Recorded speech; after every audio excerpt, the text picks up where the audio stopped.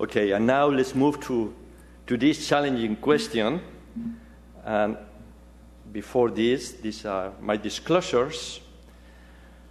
Then the question here is, can be myeloma curable, or is just a dream of some people like Ken Anderson or Barbarology or Marby? What? Okay, the first report about cure came from allogeneic transplant, but this is anecdotal. With autologous stem cell transplantation in the era of chemotherapy, it was reported that approximately 5 to 10% of myeloma patients remain in continuous, complete response for more than 10 years, and they were considered operationally cured. We know that with the novel drugs, the survival of myeloma patients has doubled or even tripled.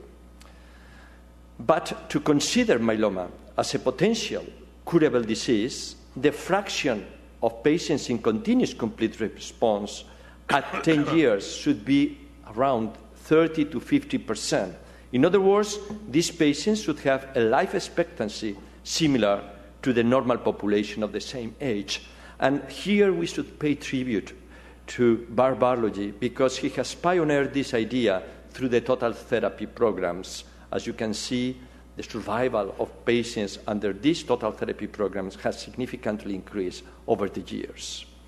What I'm going to do this afternoon, this evening, is to share with you my personal view about the roadmap to cure patients with multiple myeloma.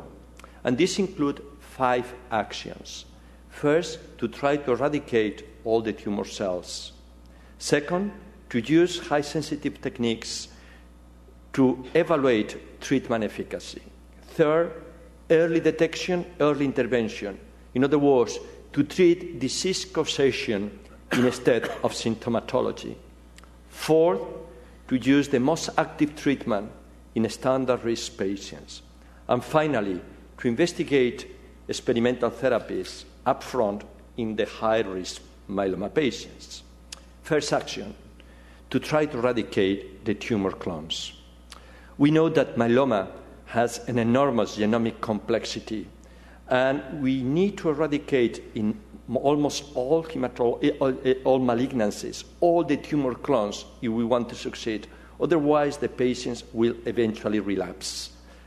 Probably the only exception would be this fraction of myeloma patients that have at presentation an MGAS signature, an MGAS profile. And we have discussed about this issue this morning.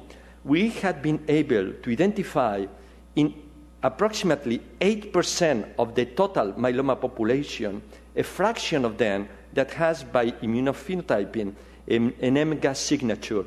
And as you can see in these patients, the survival at 10 years is 59%. And this was also reported, similar finding, by Barbarology group using gene expression profiling, the MGAS gene expression profiling that he called in this paper. Second action, to use appropriate tools for evaluation of the treatment efficacy. We know that the definition of complete response is probably suboptimal because it relies on 2 low-sensitive methods.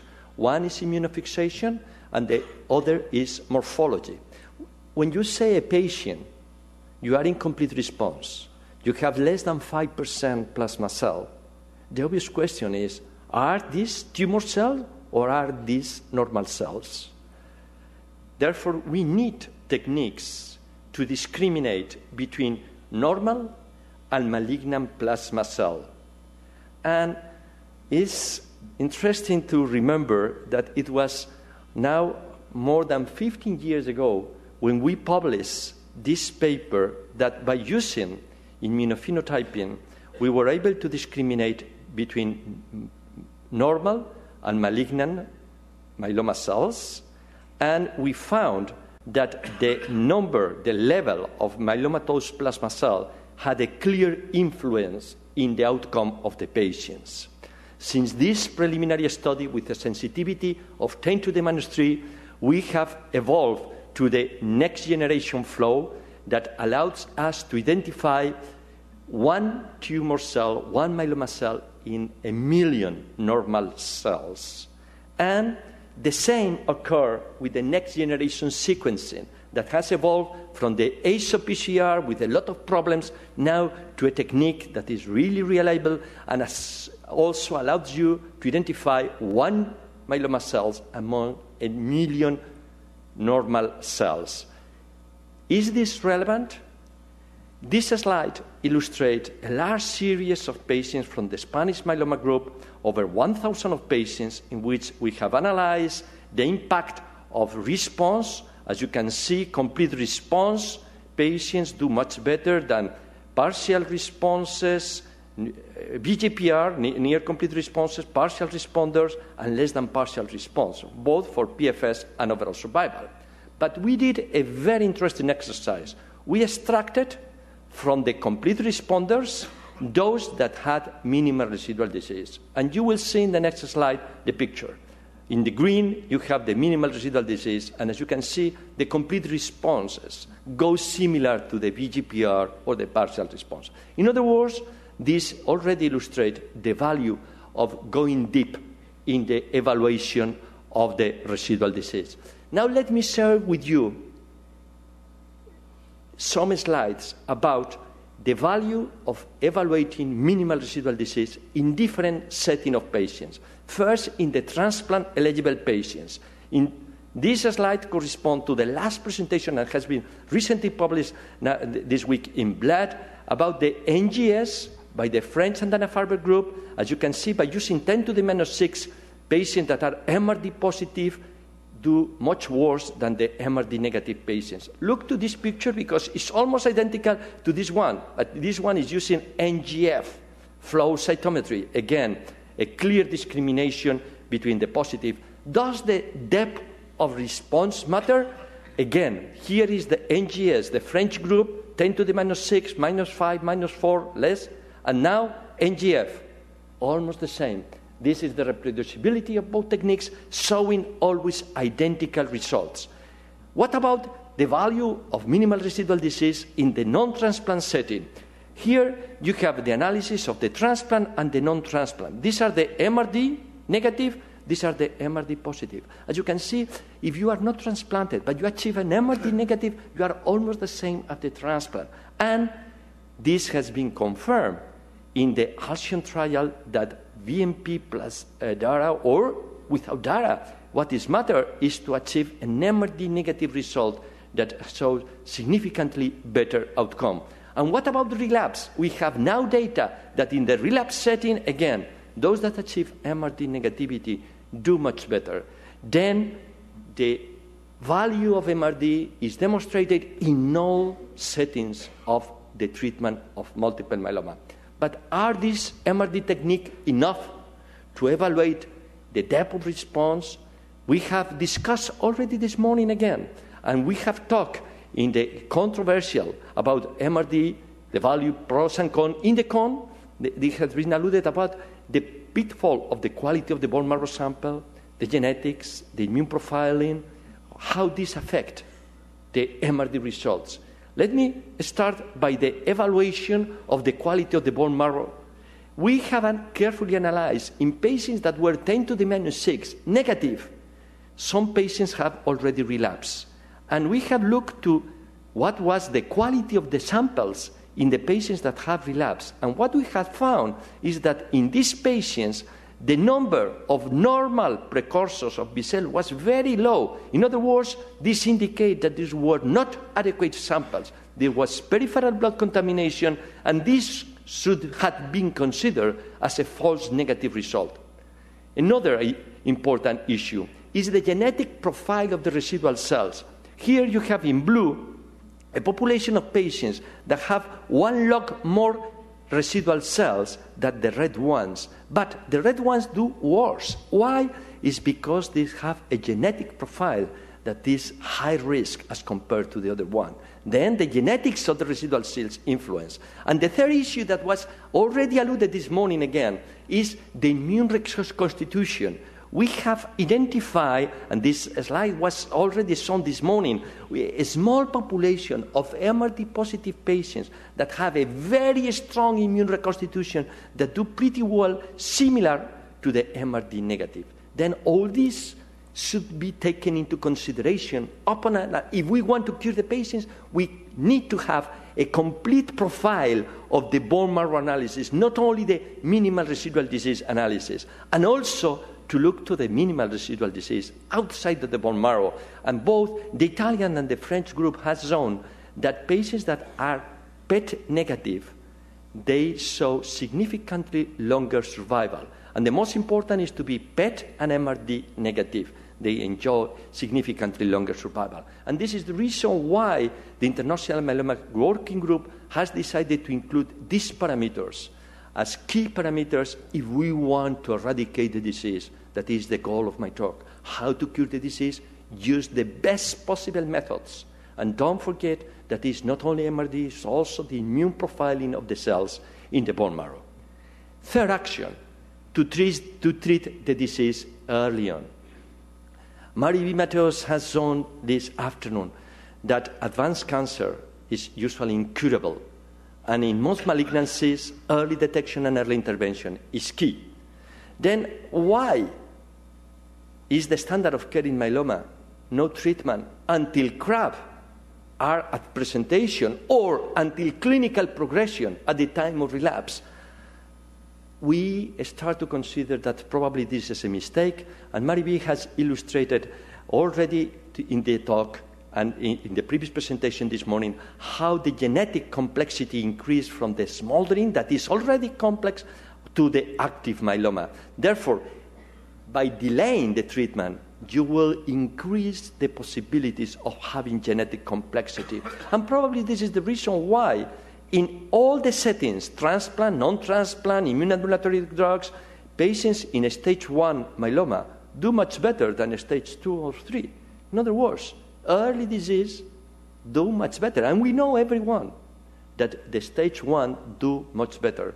And this was the reason why we decided to activate in the high risk this study, the CureDex, and as has been shown by Mary B., patients treated with Lendex, early intervention, did much better, not only in terms of time to progression, but particularly interesting in overall survival. And now our dream is to cure myeloma by this early intervention. And this slide has already been shown that patients that receive an active treatment plus autologous plus consolidation, 60% of these patients are MRD negative. And our goal is to demonstrate that in this patient at 5 years, they continue to be MRD negative.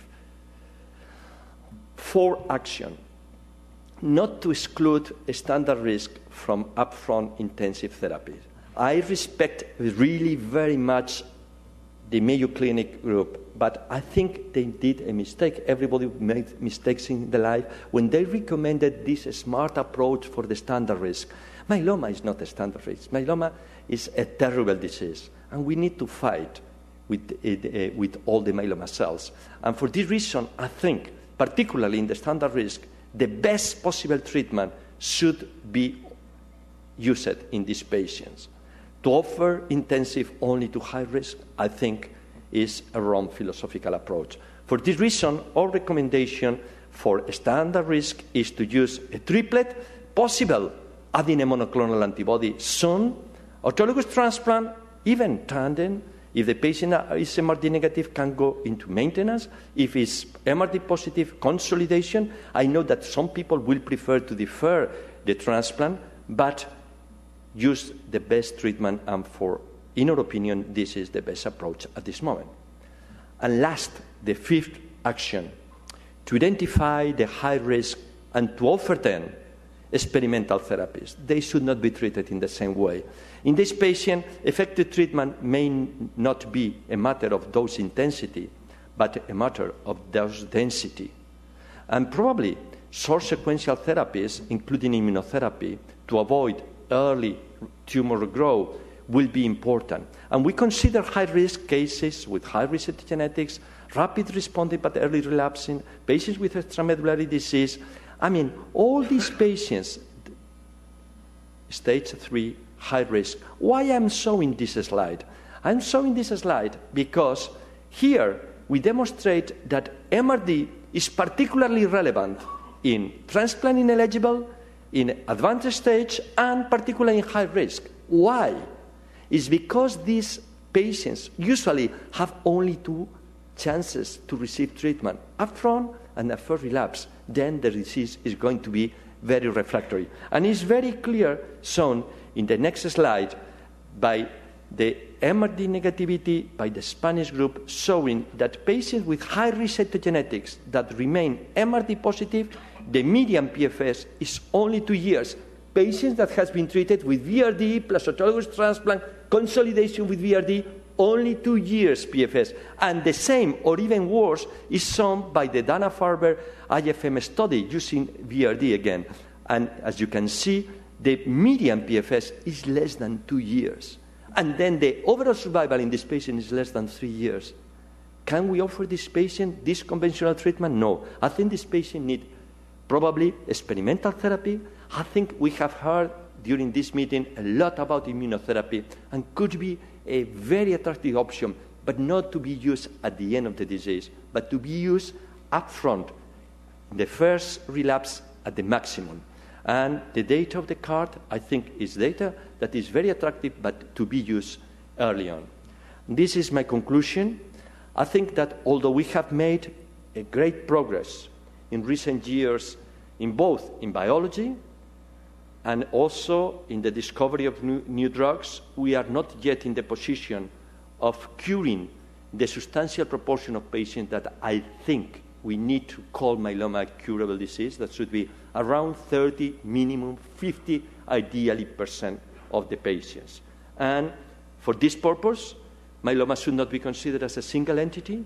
Myeloma should be considered as a complex entity similar to the lymphoma, and we should be more ambitious. We should have in our mind the goal of cure, because otherwise we will not change the outcome of myeloma patients. And I think they deserve all the efforts just to achieve this goal. And I want to finish by thanking the Spanish myeloma group, and as I mentioned before, particularly the team of Salamanca and Navarra. Thank you very much for your attention.